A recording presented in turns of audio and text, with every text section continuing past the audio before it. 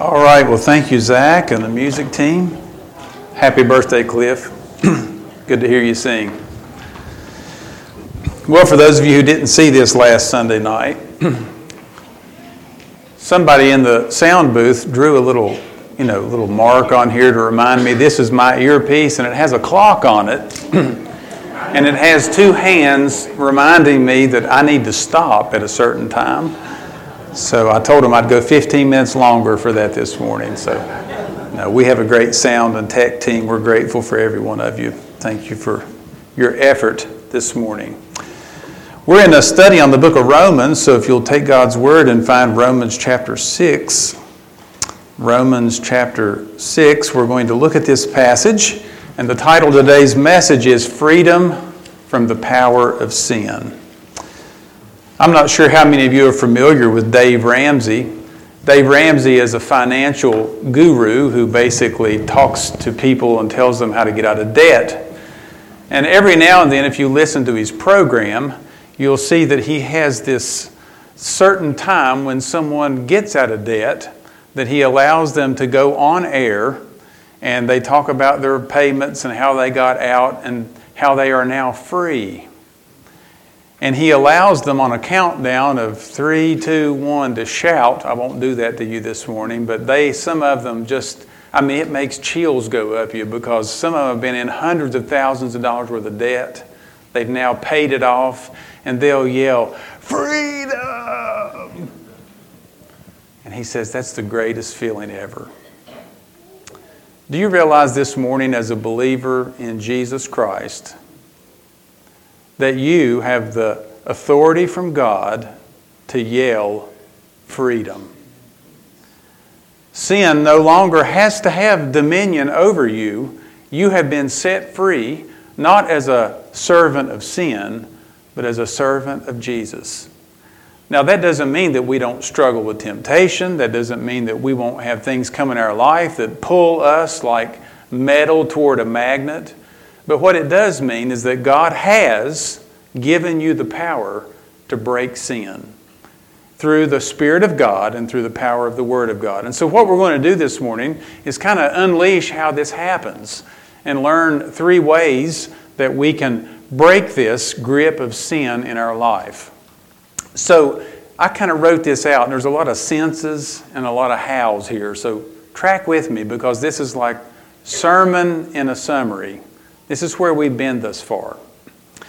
Since believers in Jesus are declared righteous by God, we call that justification. Since you've been declared righteous in God's courtroom because of your faith you put in Jesus, you've been declared righteous by His grace, and since sin was triumphed by Jesus.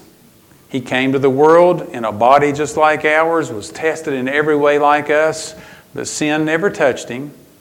And since we are now in Jesus Christ, positionally speaking, how should a believer respond to the pull, or I could say the temptation, the struggle against the power of sin that works in our life? Now remember, Paul was writing to an audience. He didn't found this church, but these people have been influenced by Jews and also Gentiles now. And they've been struggling with this idea or this concept that the Jewish people had the 10 Commandments, and they always thought that if they kept the 10 Commandments that they would somehow earn God's righteousness or God's grace would flow toward them. And there's this big struggle that Paul's talking about. He said, because there's nothing wrong with the 10 Commandments. By the way, what are they? I thought I would just read them to you this morning. Exodus chapter 20. Here they are. You will have no other gods before me. Don't make carved images. You shall not take the name of the Lord your God in vain. Remember the Sabbath day to keep it holy. Honor your father and mother. Don't murder. Don't commit adultery. Don't steal. Don't lie against your neighbor. And don't covet your neighbor's house, his wife, his male servant, his female servant, his Chevrolet Duramax, or any other property that he has. Don't become jealous of him. Don't covet. Now, all those 10 Commandments, by the way, as a principle of life, are wonderful. There's only one big problem. You know what it is? nobody can keep all of them. And that's the problem. Because in the power of our flesh, even if there's a desire and a will and the want to, Paul said every time that he would read something about not to covet, something would happen. His employee, the one beside him that's so lazy and grumbles and complains all the time. Y'all ever work with anybody like that? It reminds me of the monk. You know, there was a monk who went into a monastery and he had a chief cardinal like over him. And this monk went in and he was only allowed 2 words every year.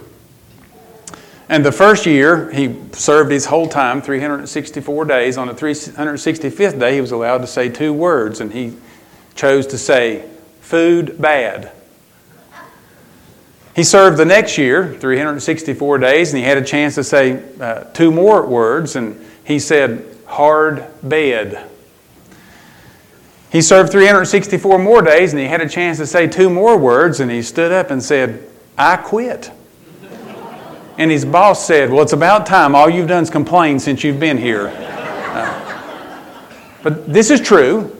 This is true in our life. We can't keep the 10 Commandments. Because the moment that we decide not to covet or be jealous, something happens. And whether we want to admit it or not, there's envy down inside of us. Somebody got a better deal. Somebody got this promotion. This person inherited all this. Look at what they have. Look how their life is. They have no problems. And we start desiring what they want. And Paul talks about this in chapter 7. He said there was just this huge battle going on in me. I didn't know what to do with it. And then he gives us the answer. And I'll get to the answer, okay? But how do we deal with this pull in our life? Well, Paul's going to break this down in three sections or 3 ways to let us know how grace can actually change the way we live. And the very first way is you have to know something. You've heard the statement, knowledge is power. And Paul is going to say something that a lot of Christians really don't get. And here's what it is. And Kent Hughes describes it like this. Paul was convinced that Christian living, the foundation of it, depends upon Christian learning. In other words, if you don't know this, there's no way you can act upon it. You know, it's amazing. You learn different things throughout life. Did you know that? For example, I had a piece of equipment one time I was running. I didn't know that if you push this one button, it totally changed the way that piece of equipment operated. And so I was over there struggling with this thing, thinking, what in the world's going on with it? And a guy who knew got up there and said, well, all you have to do is push this button and it changes every control on it. I said, well, why didn't you tell me that a long time ago? I wouldn't have knocked everything down trying to get in here. He said, well, you didn't ask.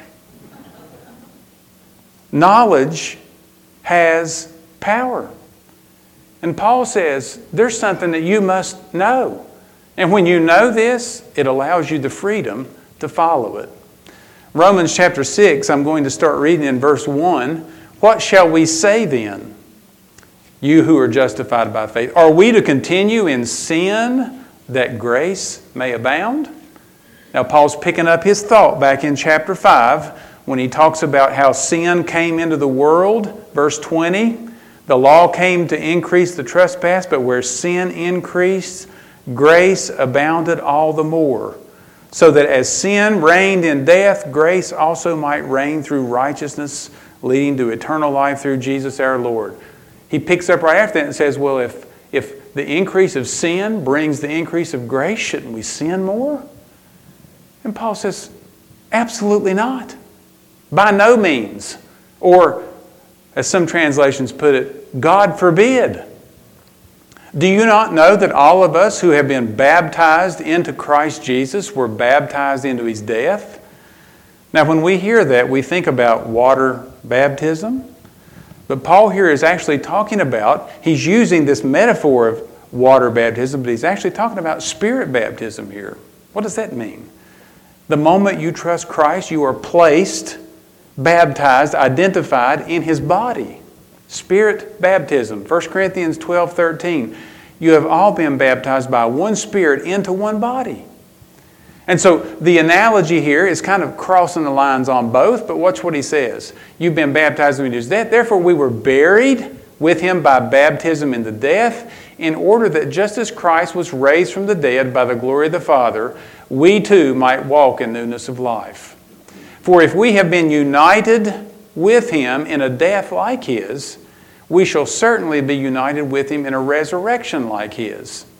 We know that our old self was crucified with him in order that the body of sin might be brought to nothing, so that we would no longer be enslaved to sin. Now, what has Paul just said? It's easy to, read over that and not realize what he said. What did he say? He said, when you trusted Christ as your Savior, you died with him. You died with him. Well, what does that mean? You say, well, I'm pinching myself and I'm still alive. And Paul says, yes, you are. Because not only did you die to him, but you've also been raised to newness of life. You are so identified with Christ, you were co-crucified with him, and you are co-resurrected with him. You have the new life of Christ living inside of you. Now, the best way to illustrate this power is an outlet. And I'm not going to go over there and do that this morning, but if I walked over to that power outlet this morning and I pulled that plug out, and if I took my two fingers, there's a neutral wire in there and there's a hot wire. And if I took my two fingers and just stood there on the outside of that outlet and looked at it, I wouldn't know that there was any power on that. But if I took my fingers and stuck in that outlet, guess what's going to happen? I'm going to turn loose of it. You know why? Because there is power in that outlet that will charge something and make it operate. And Paul says this is the same thing that happens in your life. God has allowed an outlet in our life that we can plug into. And we can allow this resurrection life in us to live. But you have to actually make the effort to do that. You have to allow it to operate in you. You have to be obedient to it. You have to respond to it. But your old self has been crucified with Christ when he died, and you have been raised again. And this is what Paul is saying. He says, for the one who has died has been set free from sin. And by the way, I've said this before, there are two communities in Christiansburg who are believers who do not struggle with sin anymore. Did you all know who they are and where they're at? One is out South Franklin and one is on North Franklin. It's Sunset Cemetery and Roselawn Cemetery. Those believers don't struggle with sin anymore, but the rest of us do. And we do because we have flesh. And our flesh wars against our spirit. And we have these cravings and desires. We want to do this, and the inner man tells us no, we shouldn't. You ever want to just grumble and complain? You just have a bad day, and you just want to fuss about everything. You like being around people like that? Me either. But, sometimes we all are that way. And after we begin grumbling and complaining, we start saying to ourselves, even if we don't say this out loud, I acted like a big baby. Look at all the blessings I have in life. And you know what I do? I overlook 1,000 blessings and complain about one thing that I don't like. I forget that God gave me eyes to see, ears to hear, a mouth to talk with, a tongue to taste with, fingers to grab things, and enough health to get up and walk around. A lot of people don't have legs. A lot of people can't feel. You ever feel like the world's down on you? Go to a nursing home. Just go to a nursing home for an hour and walk around and start talking to people. I promise you it's the most humbling thing that'll ever happen.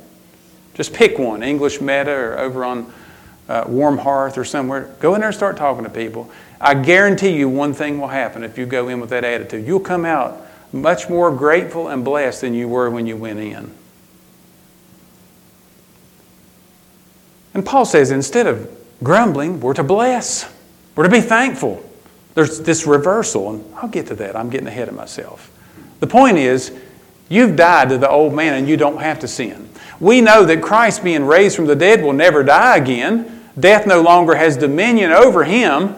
For the death he died to sin once for all, but the life he lives to God. So, what are we to do? We're in Christ. How does he respond? He's living for God. What are we to do? Live for God. So, the truth you must know, you died to the old man and the old way of life. Now let me ask you a question. What was your old way of life? Now if we went around this room and I asked you, what you were like before you were saved, you would have different responses. If I sit here and spilled my old life, you wouldn't listen to me. And if I let you spill your old life, I wouldn't talk to you.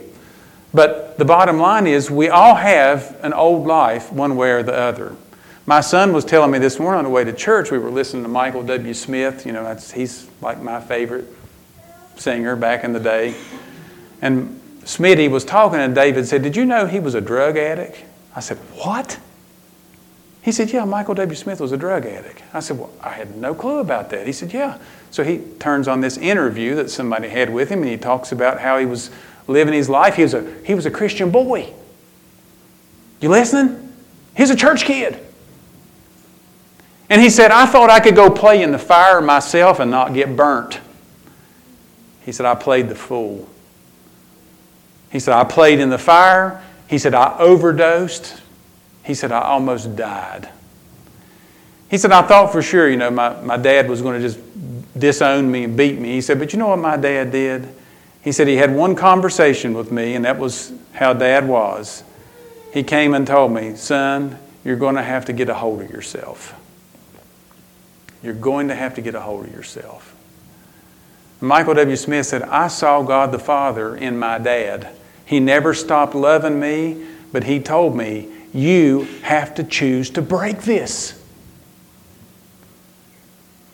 And he said from that moment on, he quit and realized that there was a power within him, but he had to activate that. He was a believer in Christ. And you can read his book and listen to the rest of his story. But you died to the old man. Don't blame the temptation on God. He has given us the power to say no. Paul describes the old way of life, Ephesians chapter 4. I'm going to read this to you. "Now this I say and testify in the Lord, that you must no longer walk," I'm going to read it now, interpretively, "as you did in your unsaved life, in the futility of their minds. They are darkened in their understanding. They are alienated from the life of God because of the ignorance that is in them, due to the hardness of heart." Kind of sounds like Romans 1, doesn't it? Suppressing truth, don't want to know. Paul says they've become callous and given themselves up to sensuality, greedy to practice every kind of impurity. I mean, just go to a construction job site or a factory or a faculty lounge and you'll know what I'm talking about. But listen to what Paul says, "But that is not the way you learned Christ." Believer, you are different. Yes, you are among them. Yes, they will do that around you. Yes, they will try to pull you in. But you did not learn how to live for God by following them. Assuming that you've heard about Him and were taught in Him. See, this is that concept of there's a truth you must know, as the truth is in Jesus. Here's what you're to do as a believer. Put off your old self. Now, what is the old self? Well, I think Paul's very clear here. Sometimes we think that we talk about a new nature and a sin nature living inside of us. I'm not going to get into this morning, but I think what Paul's saying here about the old self is really, it's just the life you had before Jesus. I mean, when you trust Christ as your Savior, you don't lose the intuition to sin. You don't lose a sin nature, by the way. Because he's contrasting here your life before Jesus and now your life after. So what he's saying is, don't live like you did before. because it belongs to your former manner of life and it's corrupt through deceitful desires. You are to be renewed in the spirit of your mind. This is the Holy Spirit using truth from God to work in our conscience, our brain, our mind. We're basically reprogrammed. And you want to know how it's fed? Right here, folks. Right here. Your new nature is like a baby that is birthed inside of you. What do you have to do to a baby? Well, you have to feed it. You have to change its diaper. You have to clean it. You have to teach it right from wrong. You have to teach it good from bad. And you have to satisfy its hunger. Do you know when I was a baby Christian, you know how I satisfied my hunger? It wasn't with this. It wasn't with this. You know what happened? I got saved 1 year, 2 years, 3 years, 5 years, 8 years. I had been saved 8 years or 10 and I was still an infant. Still needed a diaper. Because I had no knowledge, no truth. I wasn't eating what I was supposed to eat. My new nature wasn't growing. It was there. It was resident. It wasn't growing. We have to feed it. So Paul says we're to be renewed in the spirit of our mind and put on the new self, created after the likeness of God in true righteousness and holiness. That is the inner life that we have. He says, therefore, having put away falsehood, let each one of you speak the truth with his neighbor, for we are members of one another. Be angry and don't sin. Don't let the sun go down on your anger, and therefore give no opportunity to the devil. Don't act like you did in your unsaved days. How did you do in your unsaved days? Well, I'll tell you what. They did me wrong. I'll tell you, I'll get them. I'll smile at them out of this corner of my mouth, and I'm just going to wait till they mess up, and I'm going to pounce. You know what Paul says when a believer allows anger to dominate them? Look what he says. Don't give an opportunity for the devil.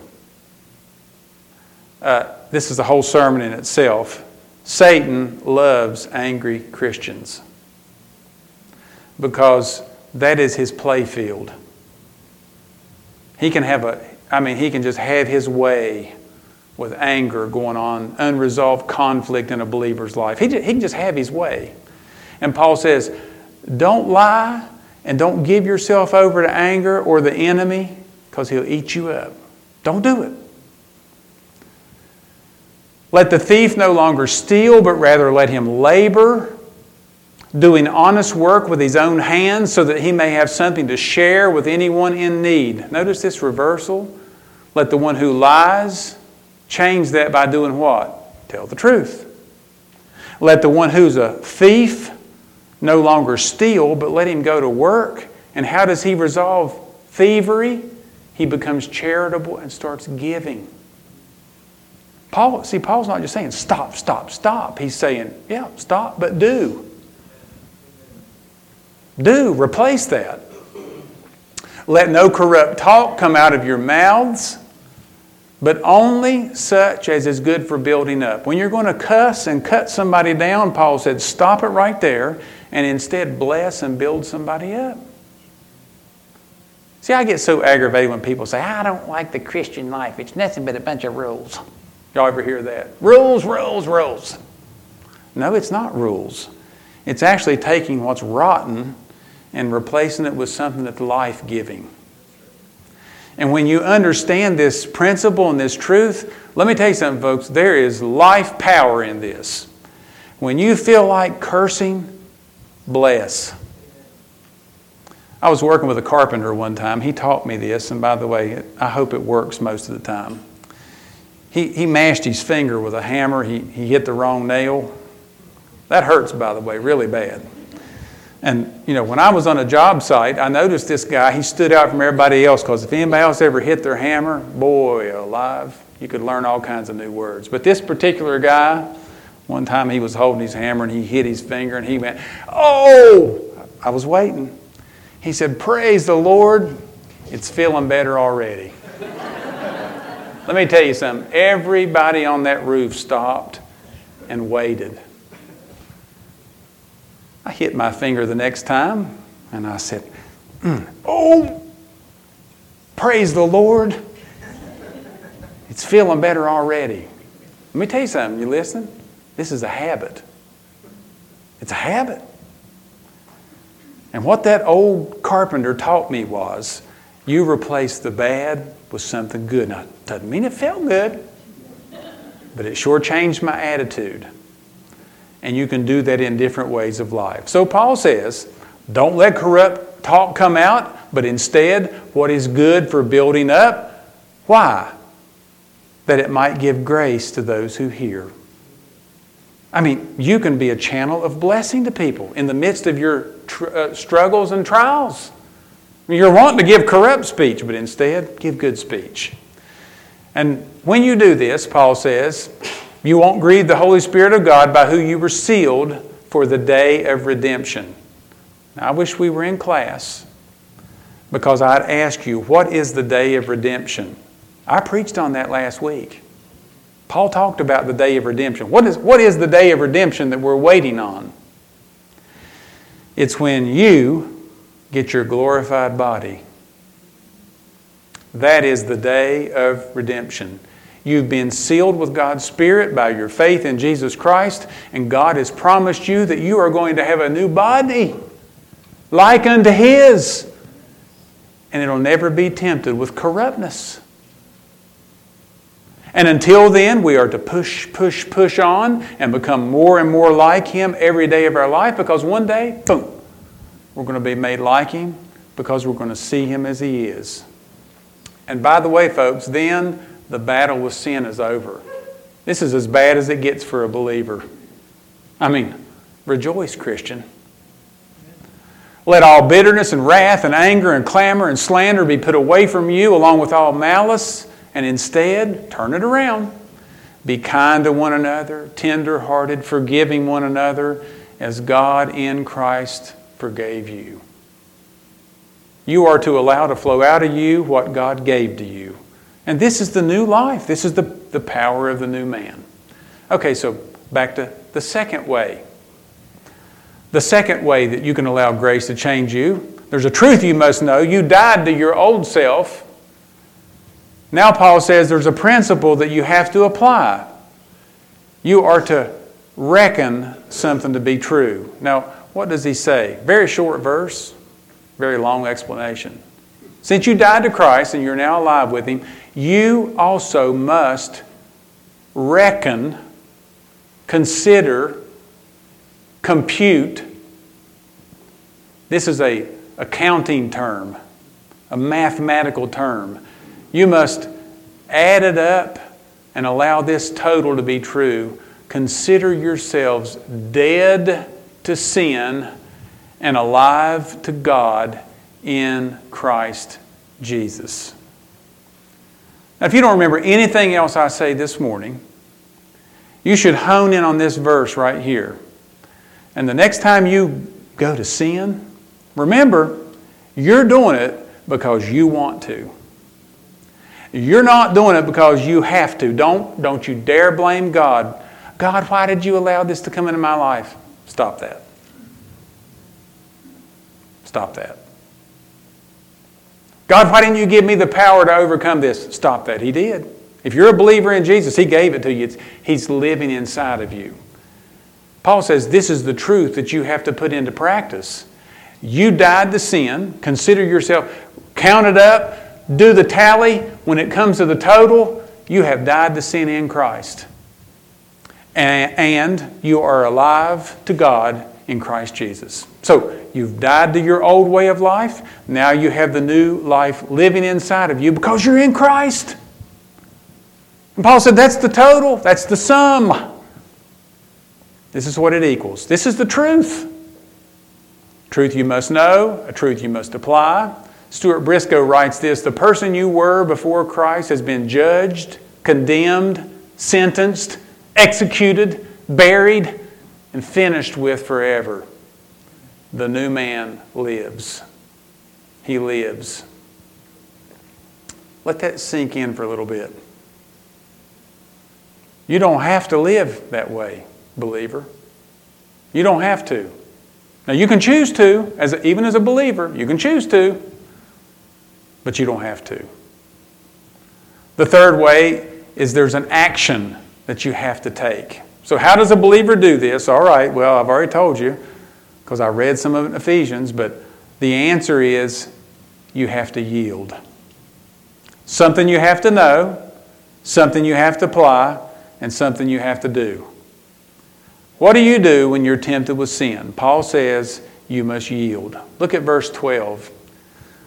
Let not sin therefore reign, not R-A-I-N, R-E-I-G-N.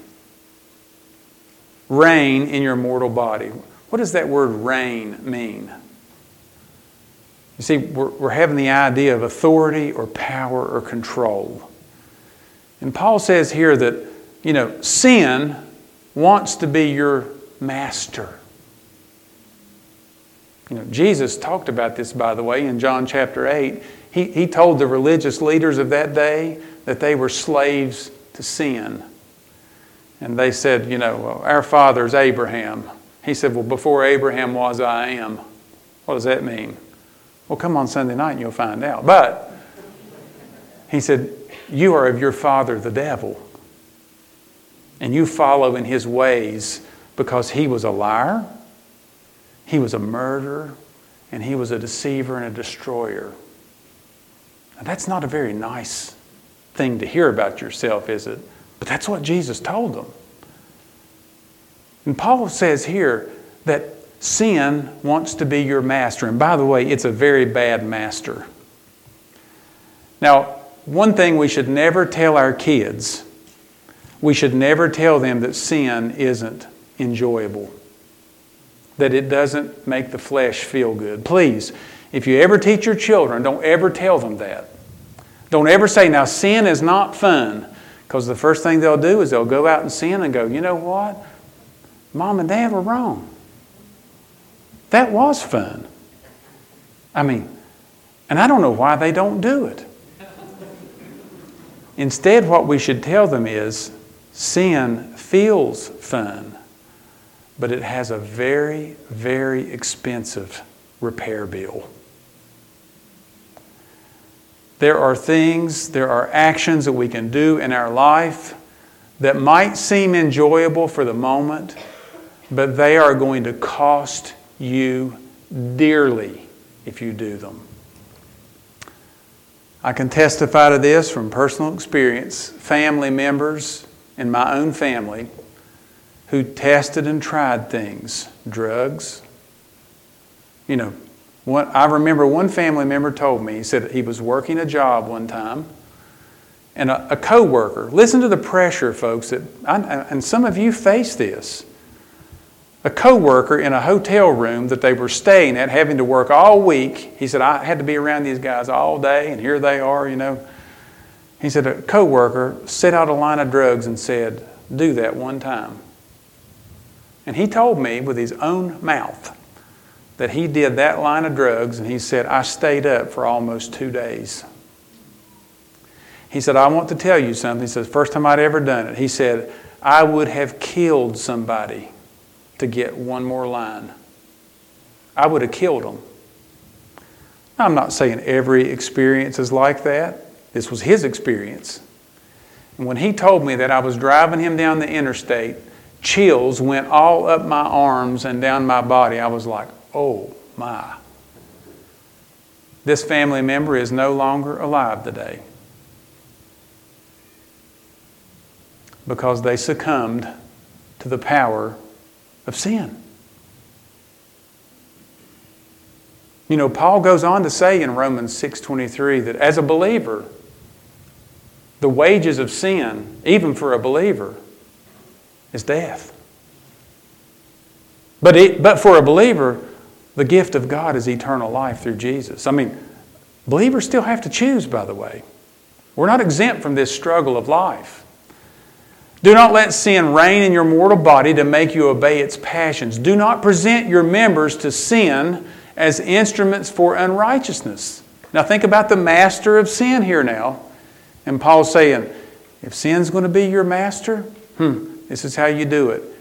You stop. Don't present your members to sin as instruments for unrighteousness, but present yourselves to God. See the reversal? Present yourselves to God as those who have been brought from death to life, and your members to God as instruments for righteousness. Don't give them to sin. Instead, do something and give them to God. Now, by the way, what are your members? Paul's going to go on and talk. Your eyes, your mouth, your hands, your feet. Can I say this? He didn't, but your heart. Your heart.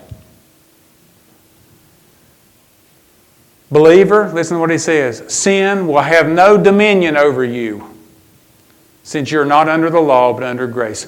You live for God. The key to living a life free from sin's dominance is to realize that we are in Christ Jesus, and then to stop presenting ourselves as instruments of unrighteousness. Instead, we are to give our bodies as instruments of righteousness to God. How do we do that? By yielding to the Holy Spirit's control over our life. Now, the next time I preach in Romans 7, Paul's going to give this powerful illustration, and I'll talk about it in a minute, but he's going to give another one. He's going to give two illustrations here. One is of a slave and a servant, and then he's going to give another one of a married woman whose husband died. She is freed under the law, and here the slave is also going to be free because he has a different master. Now, by the way, he would absolutely get every person's attention in the Church of Rome, because most people calculate that a third of the population of Rome at this time were slaves. So listen to what he said. What then? Are we to sin because we're not under the law but under grace? By no means. Do you not know that if you present yourselves to anyone as obedient slaves, you're slaves of the one to whom you obey? Take your hands and your mouth and your eyes. If you're going to give them to sin, guess what's going to happen? You're going to be a slave of sin. You turn on your computer or your TV and you start typing in that search chat for inappropriate things for you to watch and look at, and you know exactly what I'm talking about. And you type that in there with your fingers. Let me tell you something. Your mind, your eyes, your heart, your hands, and everything about you is going to be given over to that. Paul said instead, when you're ready to type that in, you better type something else. You better type Ephesians chapter 4. Better type in Romans chapter 6. Start reading it. And then do like I do in pre-marriage counseling. I always tell people in pre-marriage counseling, when you go on your date, remember, God's sitting in the back seat. God's in the back seat. They always say, don't tell me that. Stop. I said, well, I wish somebody had told me. I'm telling you. He's also in the front seat. Let him have control of the steering wheel. Paul says, you're slaves of the one who you obey, either sin, which leads to death, or of obedience, which leads to righteousness. Who you want to be your master? Sin or righteousness? Notice what Paul says now. But thanks be to God that you who were once slaves of sin have become obedient from the heart to the standard of teaching to which you were committed. You're dead to sin. You're alive to Christ. And having been set free from sin, you have become slaves of righteousness.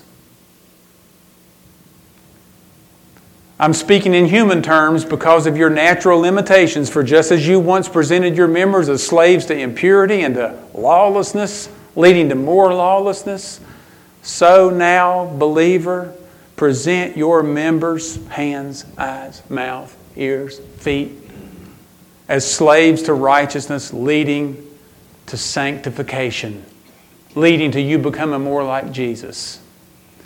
For when you were slaves of sin, you were free in regard to righteousness. But listen, what fruit were you getting at that time from the things of which you're now ashamed? When you were out running around doing all kinds of stuff you shouldn't have been doing, let me ask you something. What kind of fruit did that add in your life to come? How did that help you in your life right now? You know, when I think about things I did in my past, it actually brings shame. And I have to go, thank God I'm in Christ and forgiven. Thank God for that. Because if I had to wallow in that all the time, I'd be in defeat. But thank God that in Christ Jesus, I have His righteousness. And God doesn't look at my unrighteousness in my life in the past. Paul says, for the end of those things is death.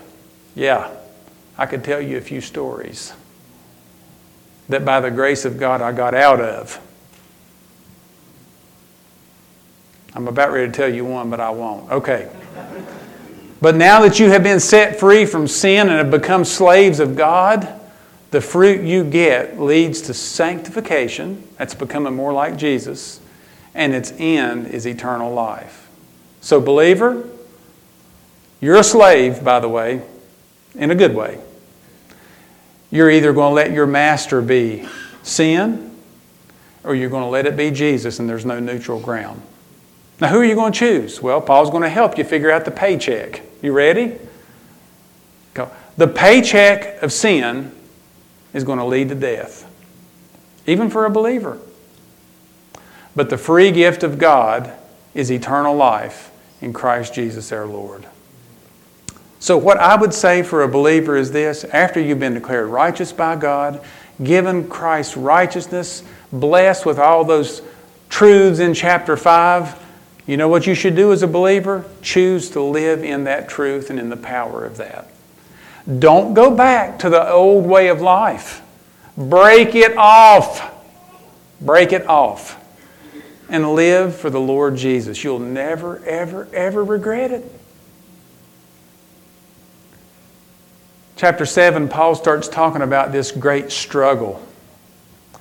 And he says, you know, that's true, but in my life, when I want to do good, I turn around and do bad.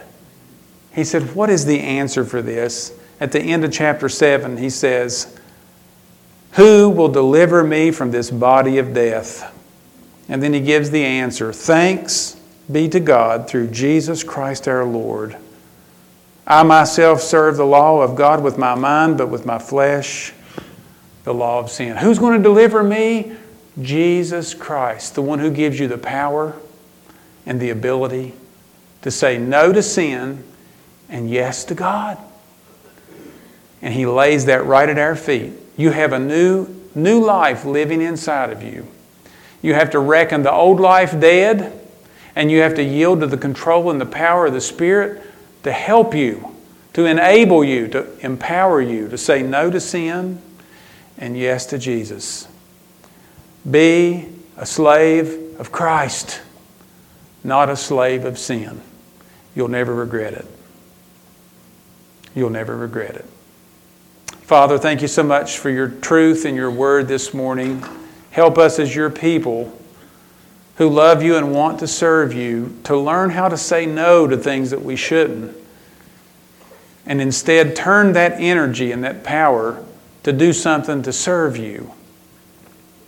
When we want to curse, help us bless. When we want to complain, help us to be thankful.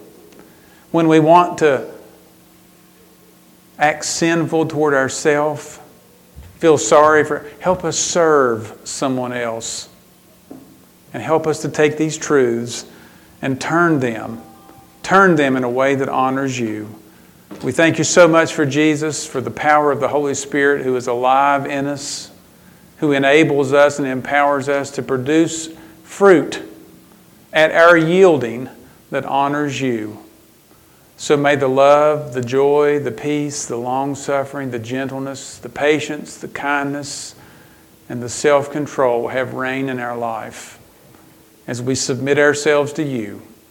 Thank you for what you've done for us. In Jesus' name, amen.